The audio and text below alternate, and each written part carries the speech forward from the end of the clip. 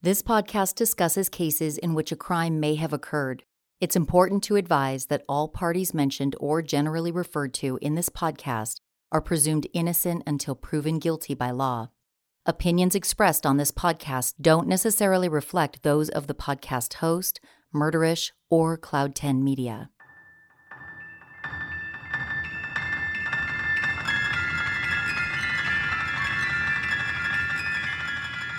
If this is your first time listening to the podcast, please stop here and listen to the previous episodes. All the twists and turns in this insane story will make a lot more sense if you start at the beginning. The last episode, episode 4, was all about how Mary Carol McDonnell and her attorney, Barry Rothman, allegedly worked together to scam Bank of California out of nearly $15 million. And we found out that apparently this was not their first time pulling this hustle together. When Barry presented Mary Carol as a wealthy heiress to Bank of California in late 2017, they had no reason to believe otherwise. Mary Carol and Barry gave Bank of California legitimate-looking documents from Northern Trust Bank that supported their claims, and the documents were complete with notarized signatures from Northern Trust official Mel Clark. At the time they were working to bring Mary Carol in as a client, Bank of California was suffering from some negative press and slumping stock values, and really needed to bring in clients who'd maintain significant deposit accounts, because deposits are a necessary tool for banks to make loans and generate profits. Mary Carol was the perfect client for big deposits, or so they thought. Ultimately, the bank approved a $15 million loan for Mary Carol, which funded on February 2, 2018. Mary Carol immediately began drawing down money on the loan, and by March 14th, she'd taken just over $14.6 million. Then, she missed her first scheduled payment on the loan and completely ghosted the bank, never responding to communications after it was discovered that she did not have any accounts with Northern Trust. In fact, there was no McDonnell family trust anywhere. And it appeared that the Northern Trust signatures on the loan documents had been forged, which meant that Mary Carol and Barry most likely made the entire story up.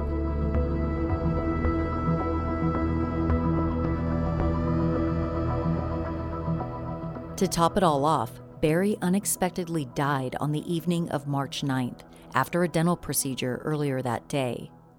As mentioned before, all of us at the bank thought there was a chance that Mary Carol may have had something to do with Barry's death, because maybe he knew too much about the scam. And the bank's senior management team were fearful about what might happen next. So they hired guards to protect all of the entry points to our office. But it turned out that Barry died of natural causes. His death just happened to come at an extremely pivotal and coincidental point in this story.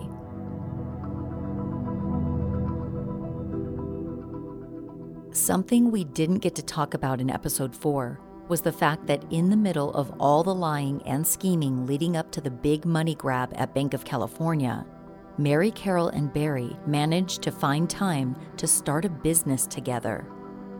On February 21st, just weeks after she began taking funds from the bank loan, Mary Carol and Barry filed paperwork for BTV Productions, LLC. The business address was listed as 1901 Avenue of the Stars, number 370, the same address as Barry's law offices. Barry was noted as the agent for the company, and Mary Carol the organizer. It seemed likely that the B in BTV stood for Barry. This was probably his company. But on documents dated March 10th, the day after Barry died, Mary Carol was listed as the manager, and the business address was changed to the same address as Bellum Entertainment, 3900 West Alameda Avenue, number 800. It's unclear why Mary Carol made this move, but maybe she was planning to use funds from the Bank of California loan to continue Bellum activities as BTV.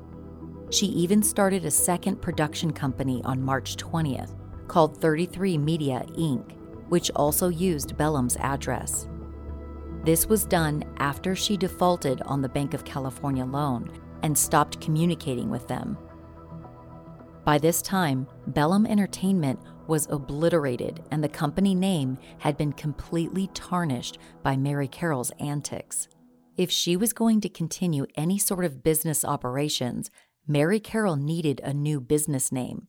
And maybe that's exactly what she was doing by creating BTV Productions and 33 Media.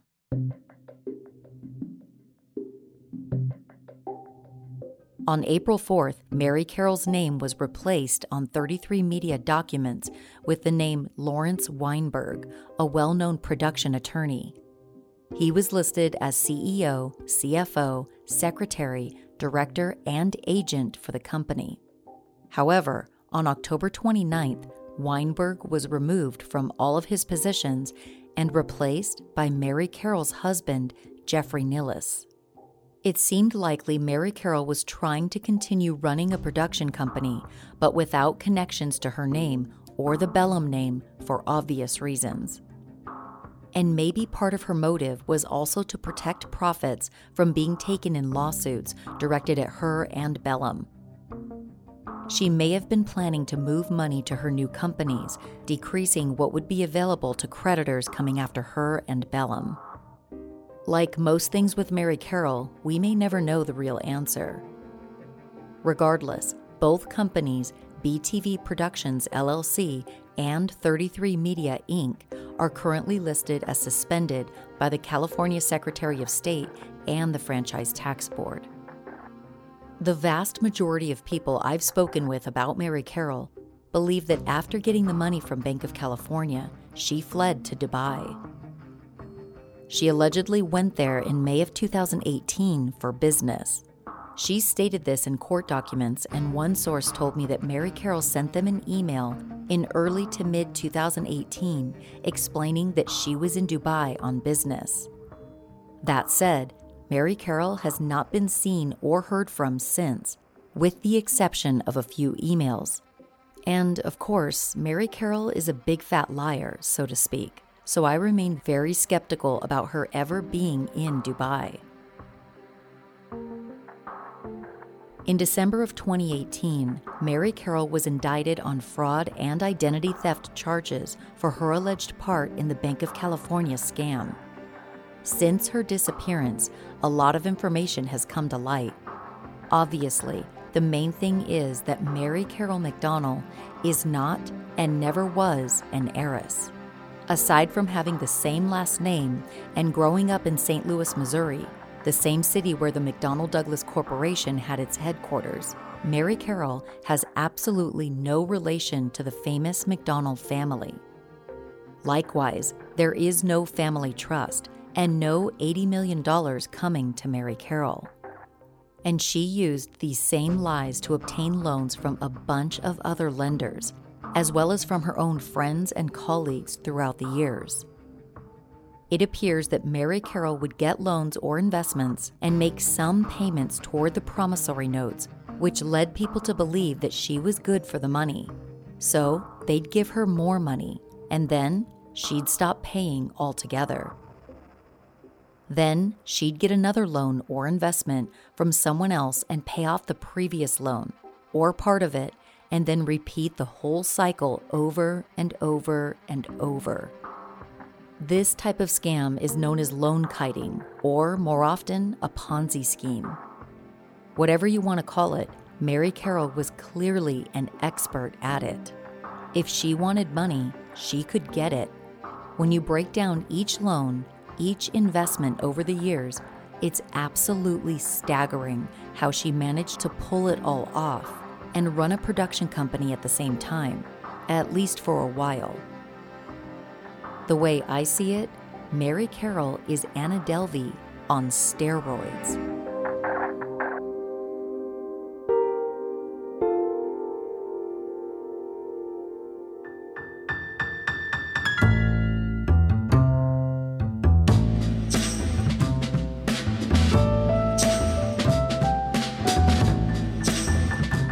From Murderish and Cloud 10 Media, This is Dirty Money Moves Women in White Collar Crime, a podcast that dives into one story told over several weekly episodes.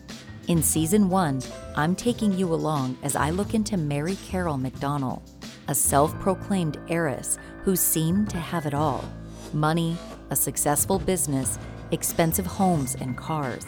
But all the lies, including the one about her being an heiress, were eventually exposed in a major way, bringing down her television production empire. But that was not the end of the story. This is Episode 5, Fast Cash and Dash.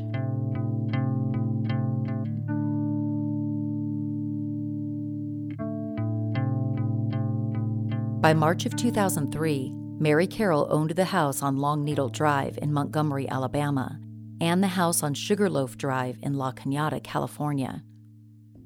She also claimed to own a condo in Westwood, California with her nephew.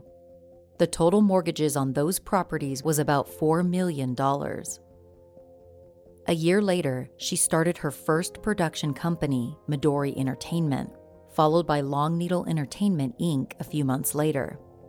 At the same time, she was still working for Raycom as their vice president of programming, and she made good money doing it. Raycom was a large company and had channels all across the country. They had various professional dealings with other TV companies such as Barrington Broadcasting, Bounce TV, Sinclair Broadcasting, and Local TV, to name a few. Mary Carroll made a lot of professional connections throughout the course of her career. She was good at her job, and she was well respected. If you recall from previous episodes, she'd even won 2 Emmys, which were related to local news broadcasts she'd produced. Many people were enamored with Mary Carroll and quite fond of her, even when things started to go south with their relationships later on. One person I spoke with who knew Mary Carroll said she was cutthroat, but clearly other people saw something special in her.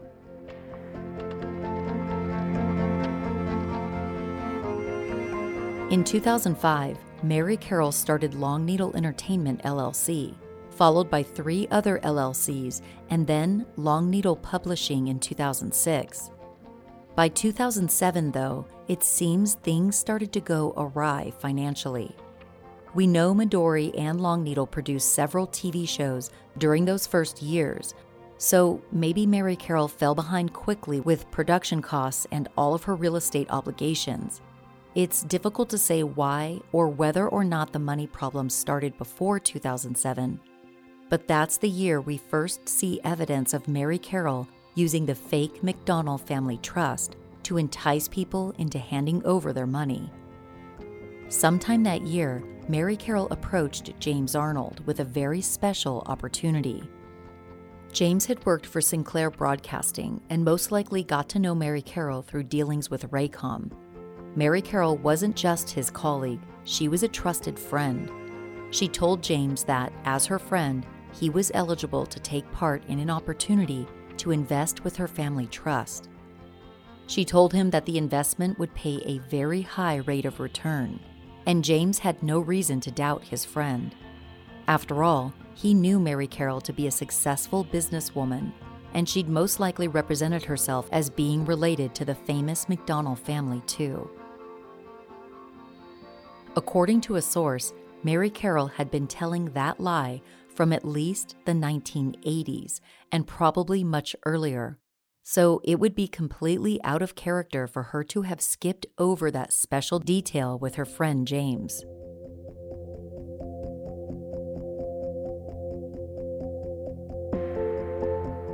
On September 1st, 2007, James invested $100,000 with what he believed to be Mary Carroll's family trust in return for an 18% interest, which was to be paid within a year.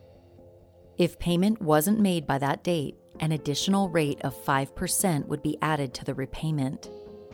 Mary Carroll signed a promissory note which detailed those terms and stated that the note was secured by assets of the Mary McDonnell Trust, which included the Sugarloaf property in La Cañada. Conveniently, the note also had the option to roll over the principal and interest at the end of the year, if both James and Mary Carroll agreed to do so. And wouldn't you know it, every time the note came due, Mary Carroll would give James a reason why the funds should be rolled over to the next year. She'd tell James that he should reap the benefits of the great interest rate by keeping his money right where it was, or that the real estate market was booming, and he'd make more money by leaving his money in the trust.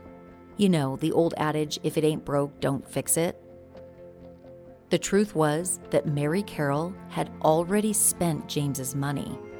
Court documents would later suggest that, among other things, she used his money to buy property or to give to other people or institutions in furtherance of her schemes. James would continue to invest more and more money over the next several years, having full trust in his friend, the heiress.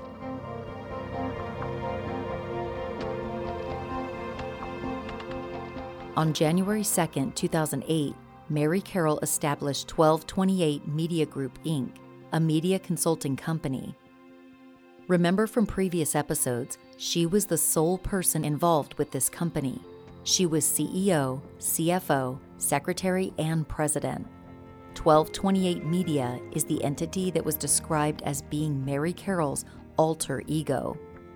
It was alleged that she used this company's funds for personal use, and that the separate personalities of 1228 Media and Mary Carroll did not exist.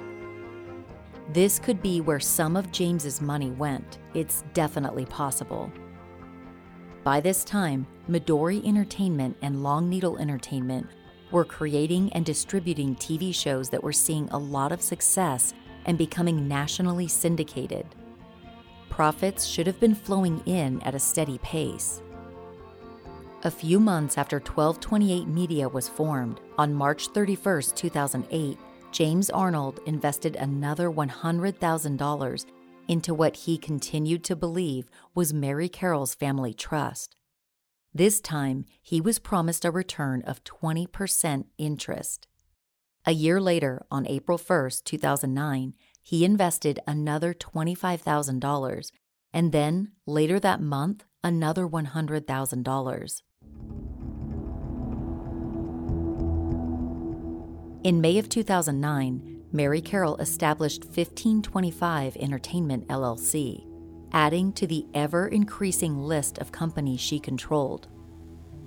According to Brian Testa, a former employee at Bellum, Mary Carroll may have been using all of her various LLCs as another form of a Ponzi scheme. Testa surmised that Mary Carroll would get money from a loan or some other money source to create a certain number of episodes of a TV show under a specific LLC. Then, she'd never deliver the shows. She would just create a new LLC to keep from having to pay anyone back for the previous LLC's unfinished work, and then do it all over again, like a TV production Ponzi scheme.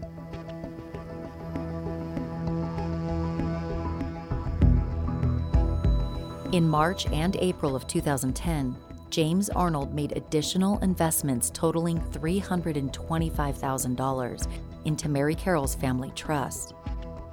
It seems like James, unbeknownst to him, was single-handedly funding Mary Carroll's productions or her lavish personal life. Remember, at some point, she bought a fancy boat and was already driving a Porsche. Plus, her home mortgage loans were ever increasing. Soon, however, the money coming in from James wouldn't be enough for Mary Carroll.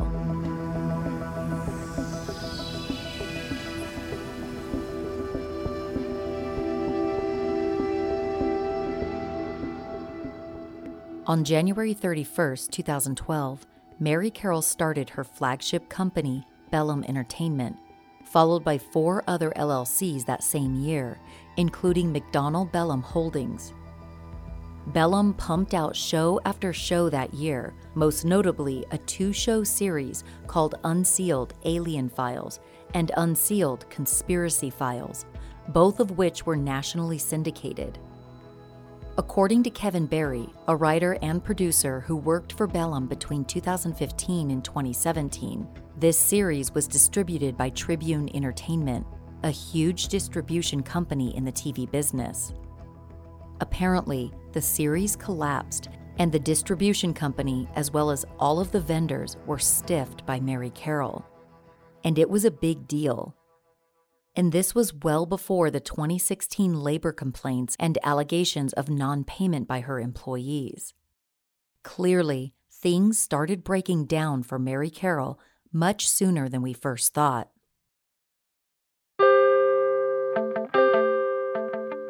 After this break, Mary Carroll is going to leave the long driveway of her lavish home in a Porsche and pull up to a fast cash lender over and over again, because apparently the heiress is broke as fuck.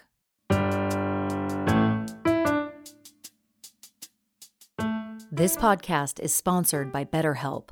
Life can be overwhelming. Take it from the heiress.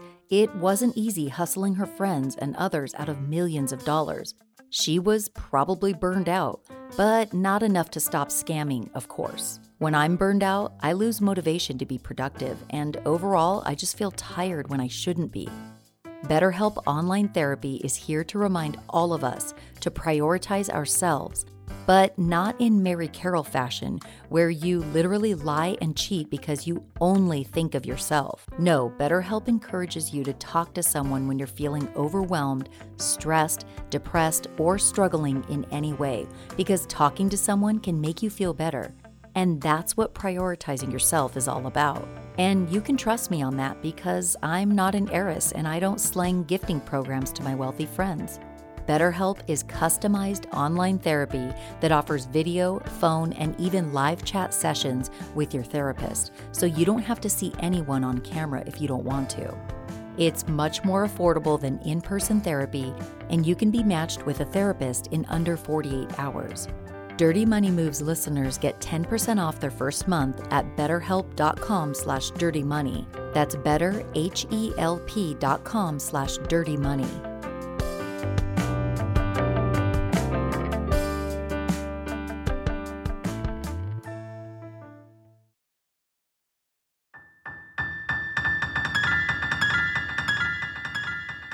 2013 saw the production of more TV shows and the startup of 5 more LLCs. It was very common for Mary Carroll to start a new LLC for each show she produced. One show, for example, called Zoo Clues, had a corresponding LLC called Zoo Clues. Listed as the agent of service on the documents for that LLC was a lawyer named Robert Christopher Chatham.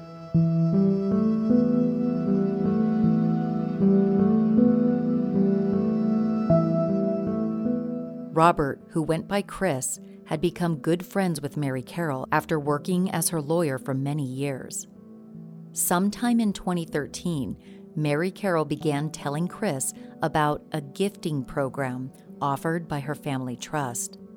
Like she did with James Arnold, Mary Carroll promised Chris huge returns on any money he contributed to the gifting program, which was backed by the assets of the family trust.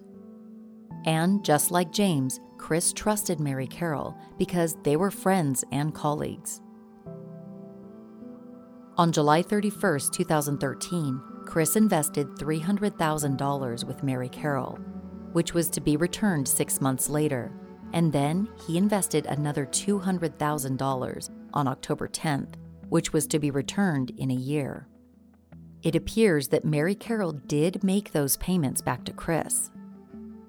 Around that same time, Bellum seemed to be doing so well that in November, Raycom joined forces with Bellum in an entertainment production company called BR Holding Company, LLC. The company produced 2 TV shows, Fix It and Finish It and Flip My Food with Chef Jeff, both of which were popular. 1 month after forming BR Holding Company, Mary Carroll took out a loan with SunTrust Bank for an unknown amount. We know this because SunTrust filed a UCC financing statement with the California Secretary of State in December of 2013. Also called a UCC-1, the filing is used by lenders to announce their rights to personal property or assets of their customer in the event of a default. It's impossible to know for sure, but Mary Carroll could have used this loan to pay Chris Chatham back with interest for his first 2 investments. It would have made it seem like the gifting program was legit, which no doubt would get Chris to keep investing.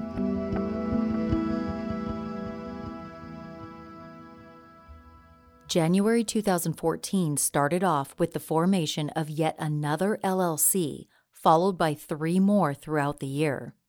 In case you're trying to keep track of all of Mary Carroll's companies, starting with Triumph Communications LLC in 1997, which we talked about in episode 1, by November of 2014, the formation of Mary Carroll's 26th LLC or incorporation occurred with Bellum South LLC, located in Louisiana.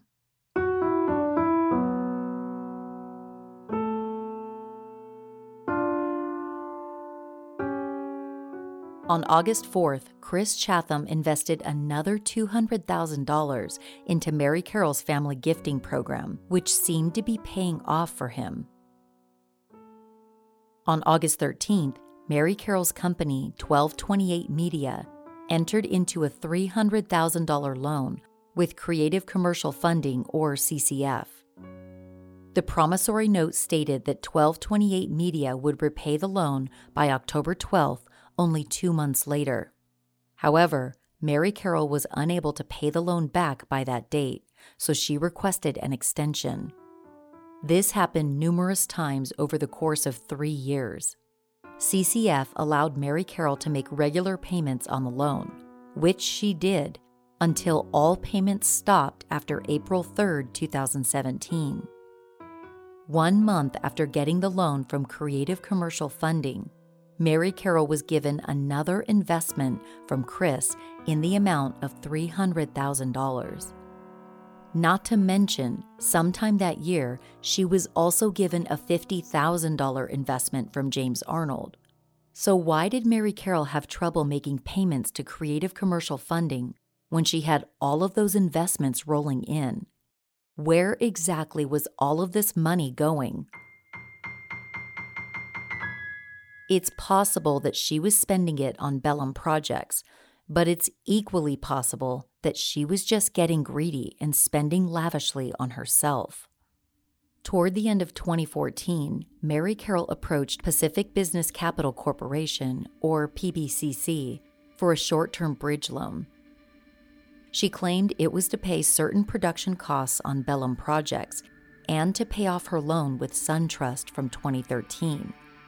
She told PBCC that she only needed a 6-month loan because she would soon have money from the proceeds of a sale of an equity interest in the Bellum companies to a multinational corporation, a deal that was already in negotiations, and she would also be getting cash distributions starting in June of 2015 from her interests in a family trust started by her parents.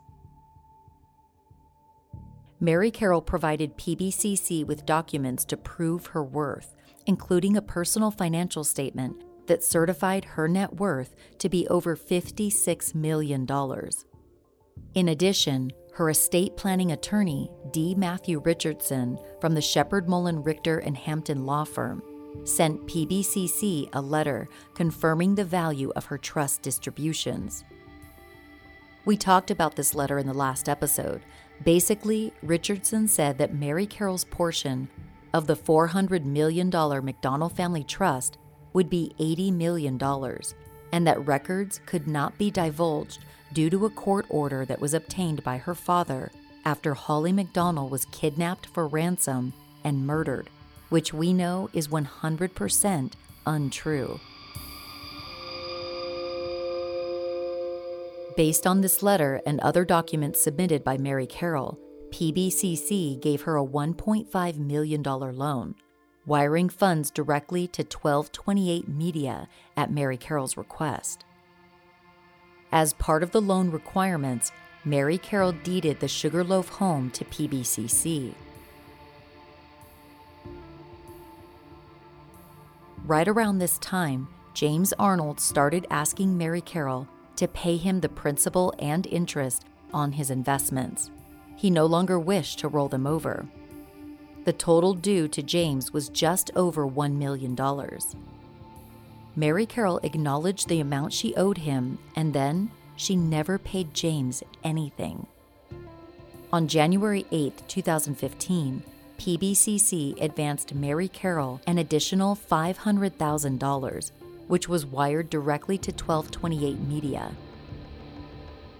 A week later, they advanced her another $500,000, again to 1228 Media, and then another $250,000 on January 30th. PBCC told Mary Carroll there would be no further advances now that her total loan amount was $2.75 million. They were starting to question where all the money was going and getting concerned that repayment would be an issue.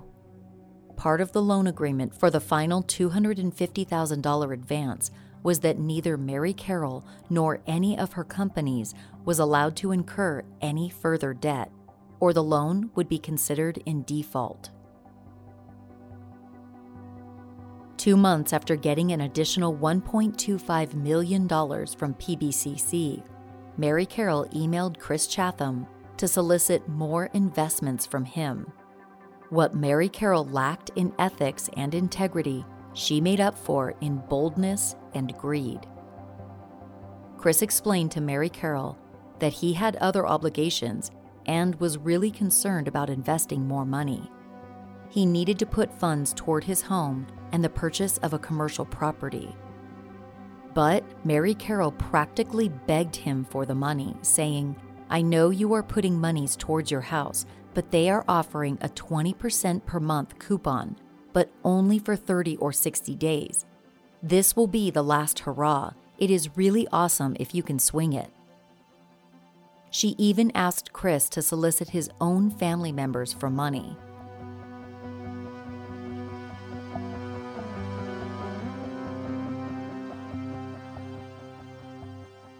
On March 25th, Chris invested another $300,000, only to have Mary Carroll hit him up again 6 days later. On March 31st, she sent him an email saying the trust would match any investment he made, and if he needed verification on the value of the trust, just to let her know. The next day, Chris did request verification, and Mary Carroll sent him the same letter from Richardson that she used for the PBCC loan. Relying on the claims in that letter, Chris made 2 additional investments totaling $400,000, one on April 3rd and the other on June 4th. Unbelievably, by May 1st, even though she had all of this money from Chris, Mary Carroll defaulted on the PBCC loan. Then, in July, Chris made 2 additional investments of $200,000 each. By this point, Mary Carroll had received, either from loans or investments, $6.15 million, plus whatever amount the SunTrust loan was for. She had paid off the SunTrust loan with the PBCC loan, was making payments on the Creative Commercial Funding loan, defaulted on the PBCC loan, and had not paid James Arnold anything, despite his repeated requests. Are you guys dizzy yet? Because I know I am.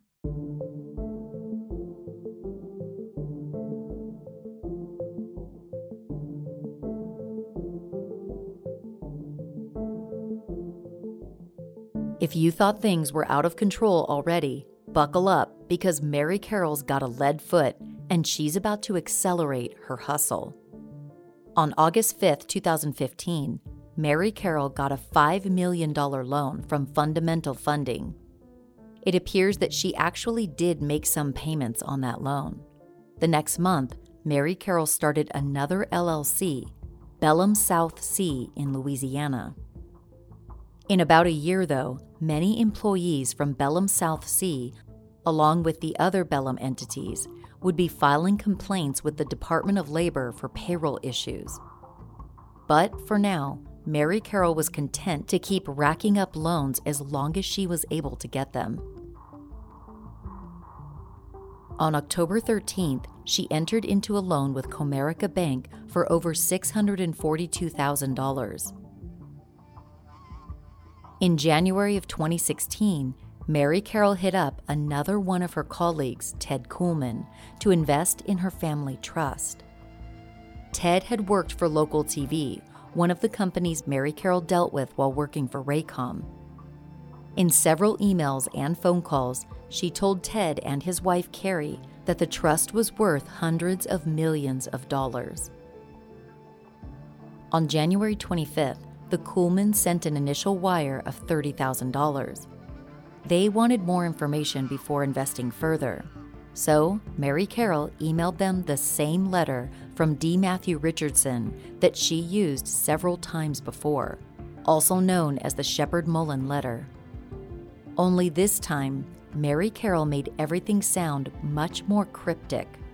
She told the Kuhlmans not to forward the email to anyone because the letter from Shepard-Mullen was highly confidential. So confidential, in fact, that she instructed them to read the letter and then destroy it, as if they were part of some dangerous spy mission.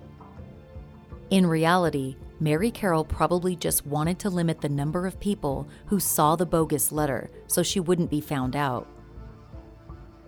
The Kuhlmans sent Mary Carroll a wire of $2.47 million to be repaid with interest by September 16, 2016.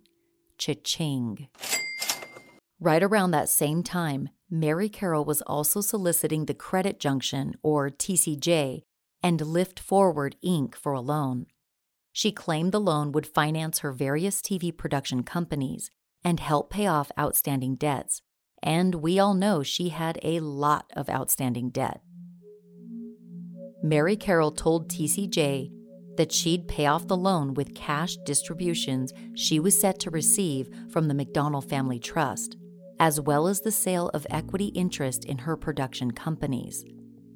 And just like she'd done so many times before, she forwarded the Shepard-Mullen letter to TCJ on March 3, 2016. She also submitted a personal financial statement representing that she was worth over $39 million and that her company, Bellum Entertainment, had an account at Northern Trust Bank that was set up for all of her business deposits.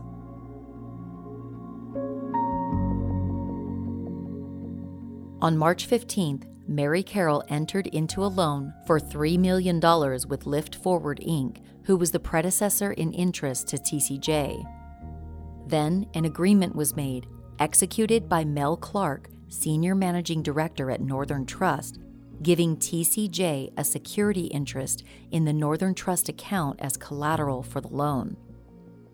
Mary Carroll's lawyer for this transaction was none other than Barry Rothman. TCJ took over the loan from Lift Forward on March 18th. Clark's name should sound familiar because it was his signature that was allegedly forged by Mary Carroll on documents for the $15 million loan from Bank of California.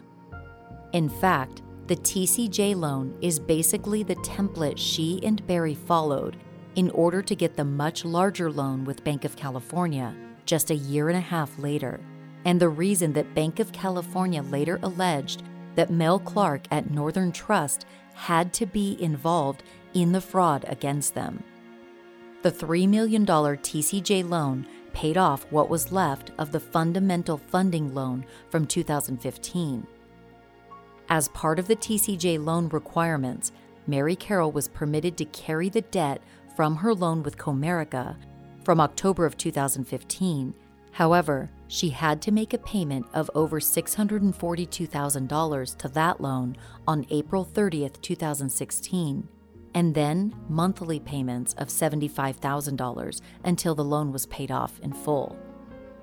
But she was not permitted to accrue any other debt or cause the value of the trust to drop in any way. I guess TCJ didn't realize that Mary Carroll had a ton of other debt besides the Comerica loan. A few days after getting the $3 million, Mary Carroll requested an additional $2 million from TCJ. Unbelievably, They gave her the money in 3 separate transactions between March and May of 2016.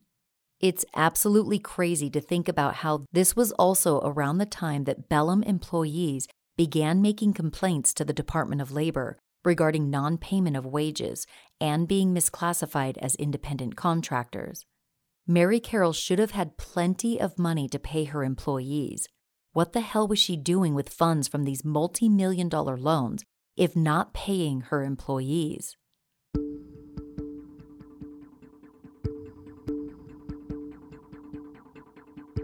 Also in May, Mary Carroll relentlessly pursued more investments from Chris Chatham, even though she had not been making payments to him for a few months. She told him that the trust was about to close out and that this was the final opportunity for him to get a 30% return. On May 9th, Chris invested another $200,000 into Mary Carroll's gifting program, with the guarantee that it would be repaid by June 10th, so as to avoid jeopardizing the multi-million-dollar loan he was trying to get for a commercial property. However, Mary Carroll failed to make the payment to Chris, causing him to lose the commercial loan. She blamed the delay on a sick trust officer, and then she claimed that the officer had died, further delaying the payment. Still, Mary Carroll promised Chris that she would get current on the payments, with extra interest added for his troubles. On July 6th, however, Mary Carroll claimed that she couldn't make a payment because her brother was ill and that he was a trustee of the account. 2 days later, Chris sent Mary Carroll a notice of default. Then, Chris and Mary Carroll's attorneys went back and forth for a month, trying to come up with a payment agreement to keep the matter out of court. They finally agreed on a payment plan, but then Mary Carroll failed to make any payments to Chris, claiming that her brother had died.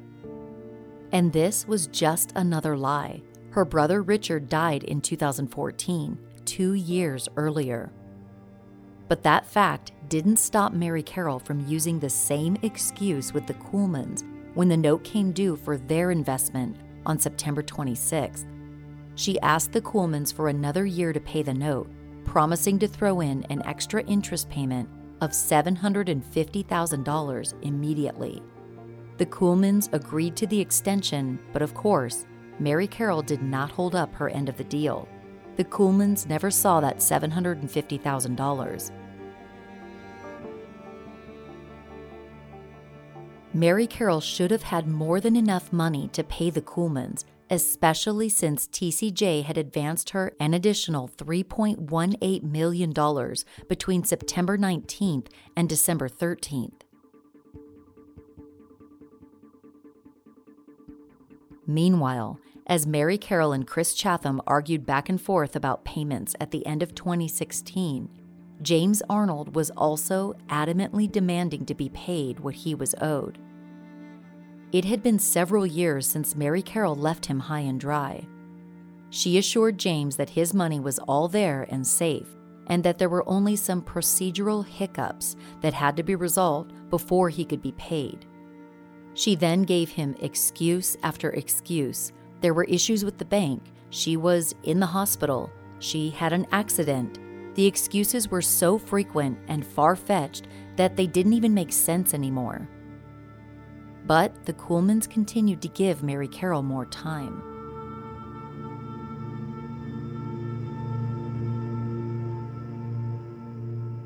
– 2017 started off with Chris Chatham sending another notice of default to Mary Carroll. She and her lawyer acknowledged the default, and then Mary Carroll told him that she was changing lawyers and someone would call him. But, of course, nobody ever contacted Chris. But he gave Mary Carroll every chance to make things right. Chris waited 6 months before filing a demand for arbitration. Did Mary Carroll really believe that ignoring everything would just somehow make it all go away? Probably not. It seems more likely that she just didn't care. She continued on, finding more places to get money. Sometime in January, Mary Carroll entered into a loan with First Global Capital for an unknown amount, even though she'd gotten $3.18 million from TCJ only a month earlier. There aren't any details for the First Global Capital loan, but it's safe to assume that Mary Carroll used the heiress bit and offered the Shepard-Mullen letter as proof of her wealth. Between January 24th and April 6th, Mary Carroll got lucky again because TCJ allowed her to take an additional $1.5 million. Again, for those of you keeping a running total of all of these loans and investments since 2007, Mary Carroll was given at least $24,525,000. And that doesn't include the unknown loan amounts from SunTrust and First Global. Mary Carroll's hustle is as impressive as it is disgusting.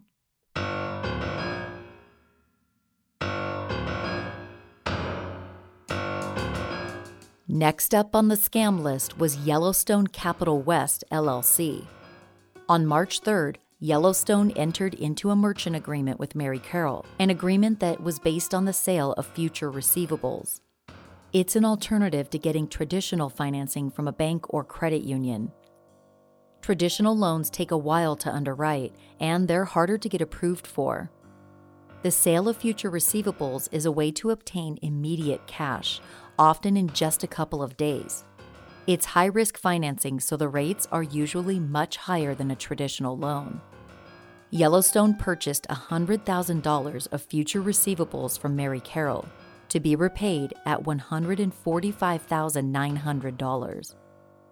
I'm baffled by the fact that Mary Carroll was so hard up for cash at this point, after getting tens of millions of dollars, that she needed to enter into a lopsided deal like that. Whatever the reason, she continued to enter into these kinds of transactions to get fast cash, literally.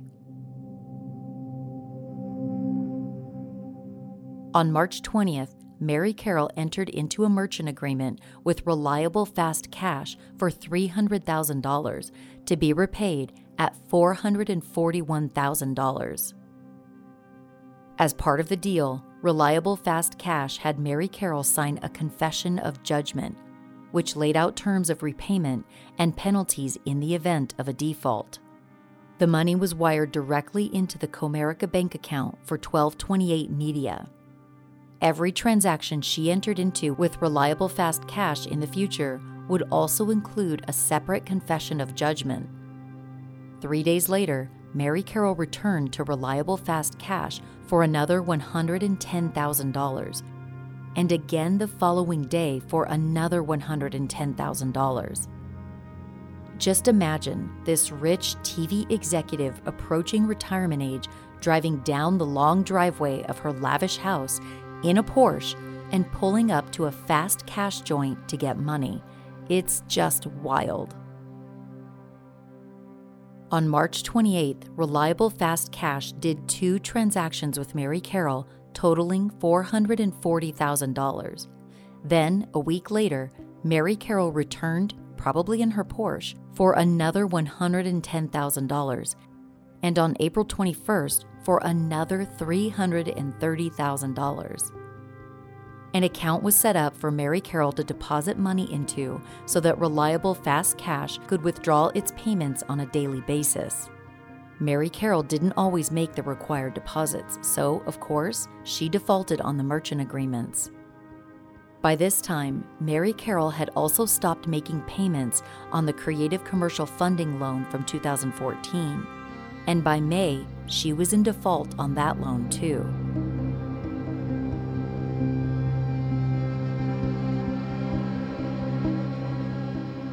After this break, one lender finally pumps the brakes on Mary Carroll's request for more money. But the heiress is unshakable. She keeps hustling because the word no never gets in the way of Mary Carroll and her coin.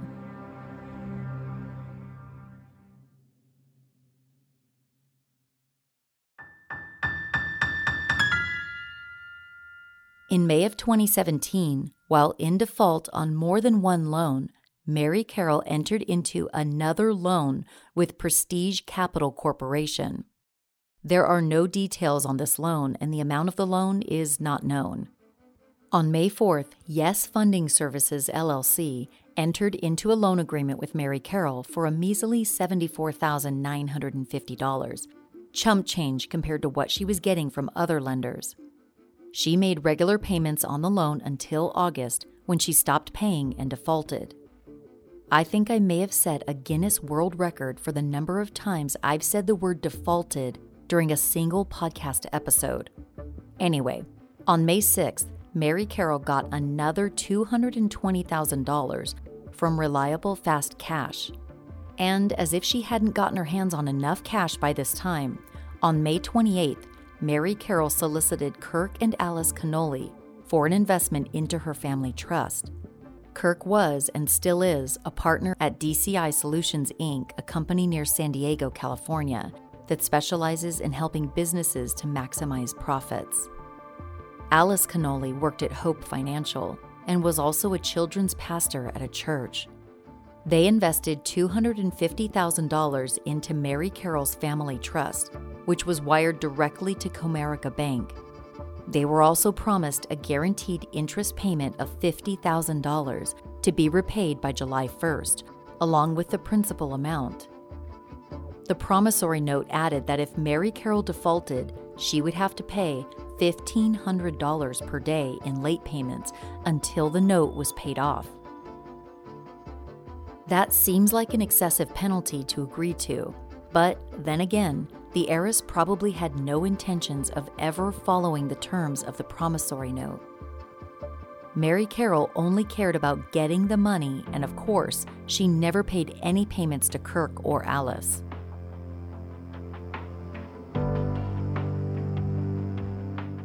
During the same time that Mary Carroll solicited Kirk and Alice for funds, she also got a loan from Versant Funding. There aren't any details for this loan, only a UCC-1 filing to prove she got it. In the middle of all of this money grabbing, on May 12, 2017, Pacific Business Capital Corporation filed their lawsuit against Mary Carroll for breach of contract. By June of 2017, Bellum had stopped paying many of its vendors for their services. IT and computer services, as well as production partners, all went unpaid. One such partner, ColorTime LLC, was a post-production business that provided their services to Bellum.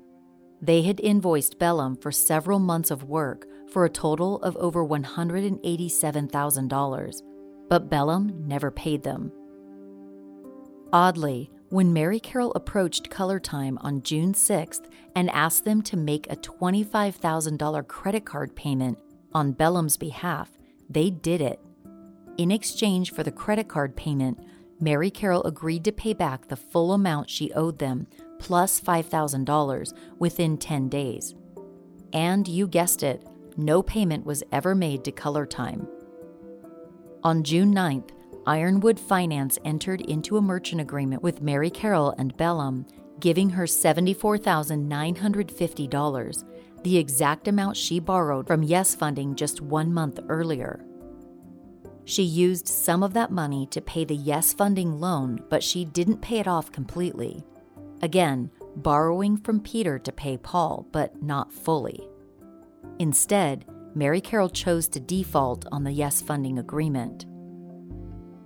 Then, on June 26th, in another merchant agreement with Mary Carroll, Reliable Fast Cash gave her $330,000.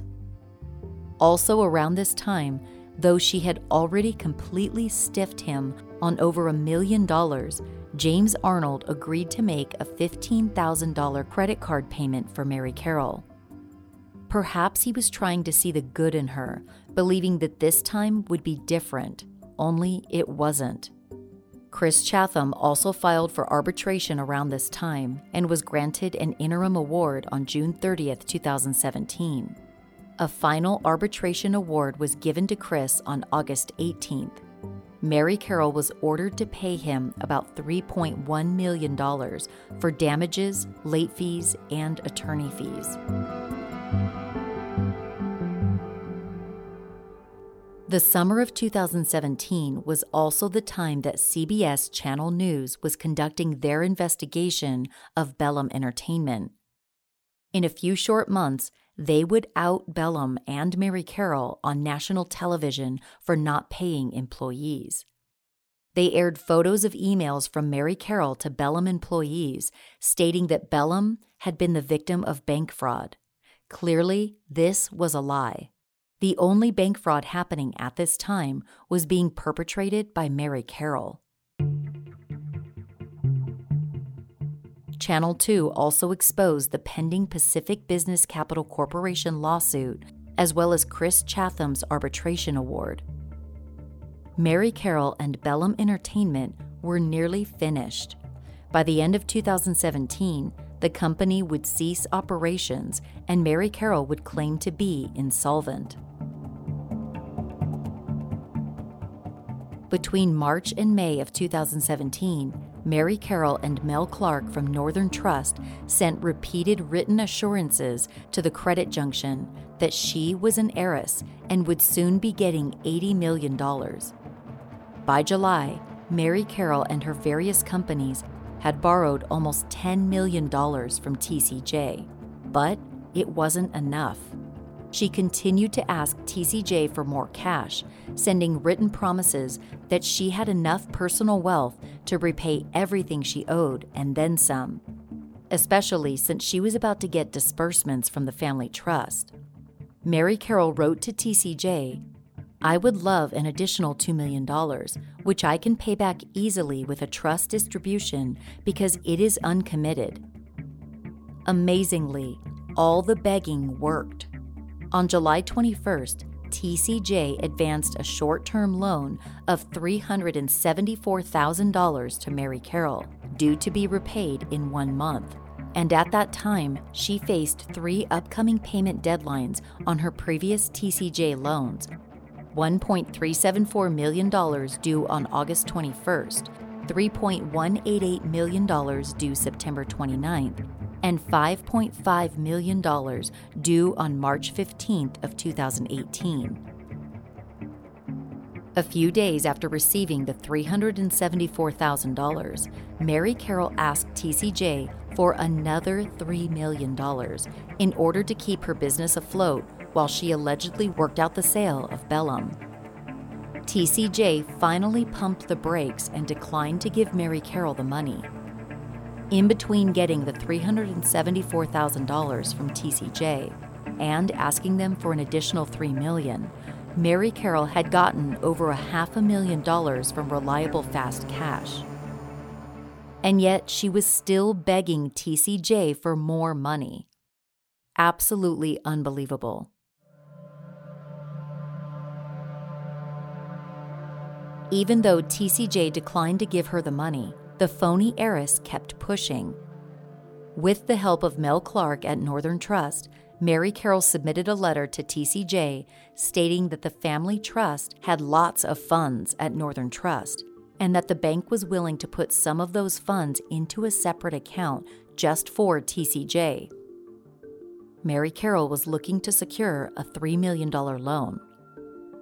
Mel Clark, on behalf of Northern Trust, wrote a guarantee letter to TCJ on July 27th, stating that Northern Trust agreed to move $5 million to a separate account and maintain the balance for TCJ as a fallback plan for their loan, should they decide to give it to Mary Carroll. And for her part, Mary Carroll kept calling and emailing TCJ to see if they had gotten the guarantee letter from Northern Trust, and she even offered to get Mel Clark on the phone. Unfortunately, Northern Trust's guarantee was enough for TCJ, and they loaned Mary Carroll an additional $1.515 million, which they dispersed in 2 separate bridge loans in early August of 2017. These loans were due to be repaid by August 11th. Here we go with the same old story like a broken record.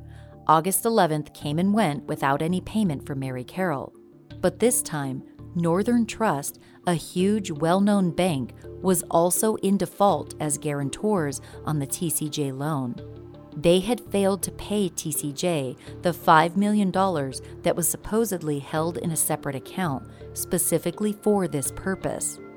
TCJ would later find out that at the time Northern Trust wrote the guarantee letter, there was no family trust account or any account held by Mary Carroll or Bellum at Northern Trust.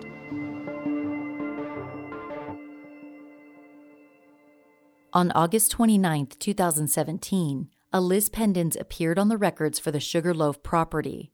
If you recall from episode 2, a Liz Pendens is a legal term meaning that there was pending litigation involving the property. Pacific Business Capital Corporation had filed their lawsuit against Mary Carroll, and they also held the deed to the property as part of her loan agreement. Soon, they would foreclose on the house and sell it.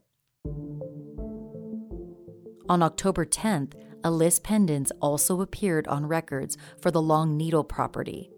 This home would also be foreclosed on and sold by November of 2018. Which brings us to the Bank of California loan in February of 2018. We covered this loan in detail in the previous episode. The main points were that Mary Carroll and her lawyer, Barry Rothman, used fraudulent means to get a $15 million loan from Bank of California. Mary Carroll took $14.6 million of that loan by March 14th, and then she disappeared. Remember how she paid $5 million to TCJ in 2 separate payments right after she got the cash from Bank of California? Well, that was due to an agreement between TCJ and Mary Carroll arranged by Barry Rothman. She was supposed to pay off the entire $11.5 million she owed to TCJ in 3 payments. The final payment of $8.6 million was due on March 15th. TCJ only made this agreement with Mary Carroll based on a letter they received on January 25th of 2018, right before the Bank of California loan funded. That letter was from someone claiming to be the administrator of the McDonald Family Trust, a woman named Nancy Shinbaum. Nancy lived in Montgomery, Alabama, the same city where Mary Carroll lived while working for Raycom, and the same city where her Long Needle property was located. The letter stated that Nancy was responsible for distributing money from the family trust, and that distributions would begin in February of 2018. Nancy went on to say that the first $10.5 million of the trust disbursements would be wired to TCJ, along with a special Louisiana tax credit of $500,000, which would resolve Bellum's outstanding debt with the company.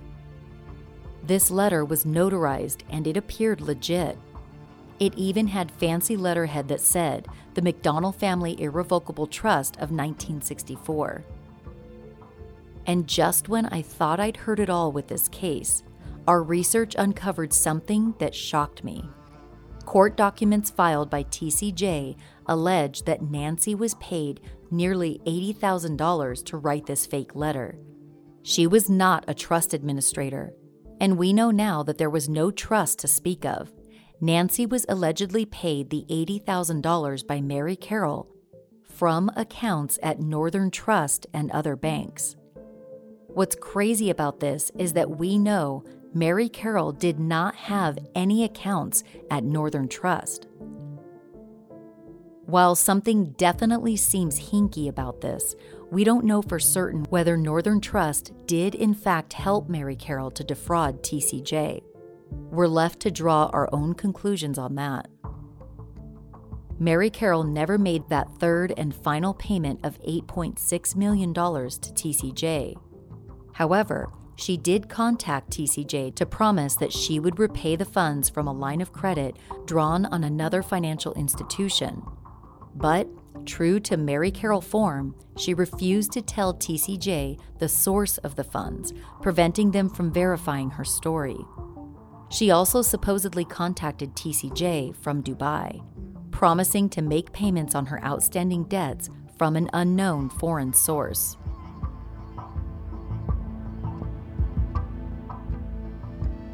On February 5, 2018, after getting some of the Bank of California loan proceeds, Mary Carroll wired Ted Kuhlman $250,000 with a promise that the rest of the nearly $2 million debt would be paid in full by the end of the month.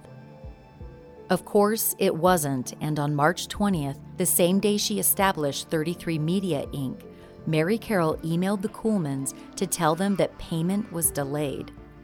This time, it was due to the death of her lawyer, Barry Rothman, who, according to her, held all of the funds in his trust account. Mary Carroll gave the Kuhlmans excuse after excuse as to why the payment could not be made, and no further payments were made in 2018.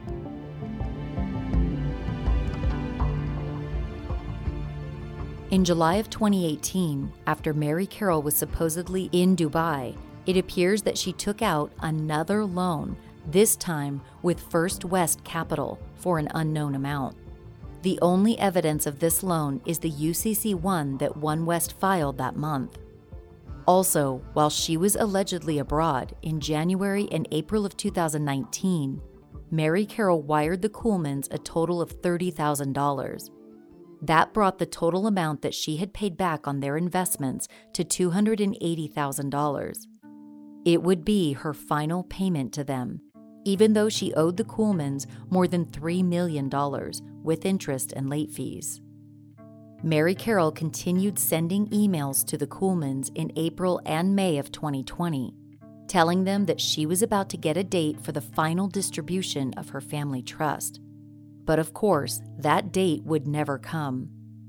I have to wonder why Mary Carroll would keep stringing the Kuhlmans along when she had no intention of ever paying them. But then again, this woman hand-delivered us homemade pies with a smile on her face as she scammed the bank out of millions of dollars. I guess nothing is beyond Mary Carroll, and given everything we've learned, nothing should surprise me anymore.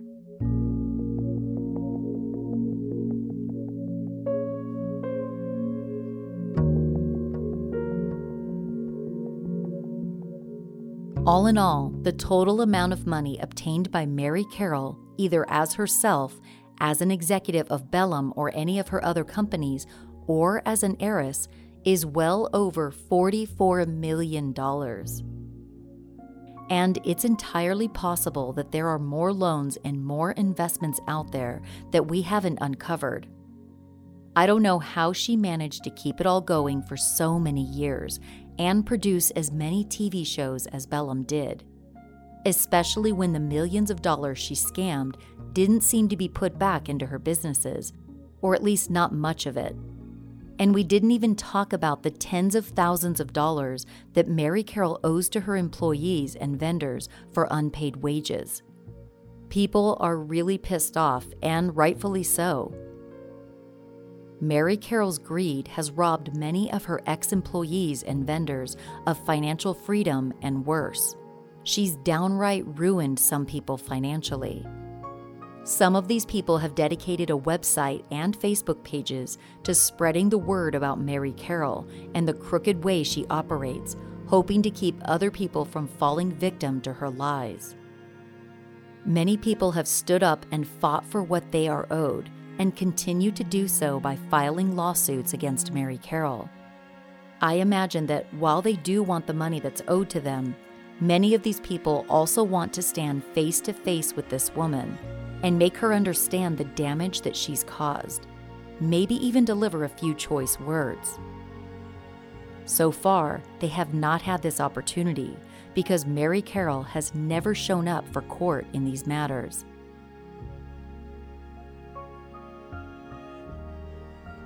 And what about Karen Garber, the CFO at Bellum, and other members of management at Bellum Entertainment, who many people insist must have played a role in some of this financial mess?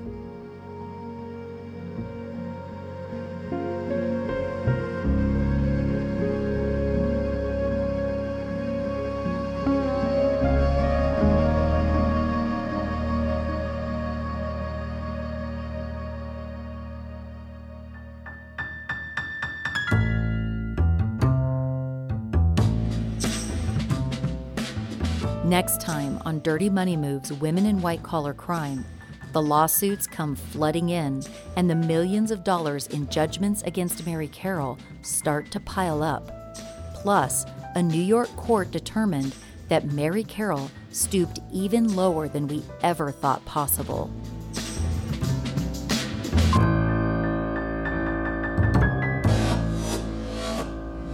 If you know of a case involving a woman who committed white-collar crimes or scams, we want to hear about it, and maybe we'll cover it on the podcast. Let us know at murderish.com or send us a DM on Instagram at Dirty Money Moves. Also, if you have information to share regarding our current case involving Mary Carroll McDonnell, please reach out to us in the ways I mentioned earlier. Dirty Money Moves is a collaboration between Murderish and Cloud 10 Media. Executive producers are myself, Jamie Rice, and Sim Sarna. Research and writing is done by Gina Mazzolini. Matt Provenzano does the audio mixing and editing. Josh Cook composed the music. Brian Stefanik created the podcast cover art, and the podcast is co-produced by Cloud 10 Media. Follow us at Dirty Money Moves on Instagram, TikTok, and Twitter. And if you like the show, please do us the biggest favor by reviewing the podcast and leaving us 5 stars at Apple Podcasts, Spotify, or wherever you're listening now, because even 4 stars is not good enough for the heiress. If you're into true crime content, check out my other podcast, Murderish. A list of sources used for this episode is available at murderish.com. Thanks so much for listening, and see you next week for a brand new episode.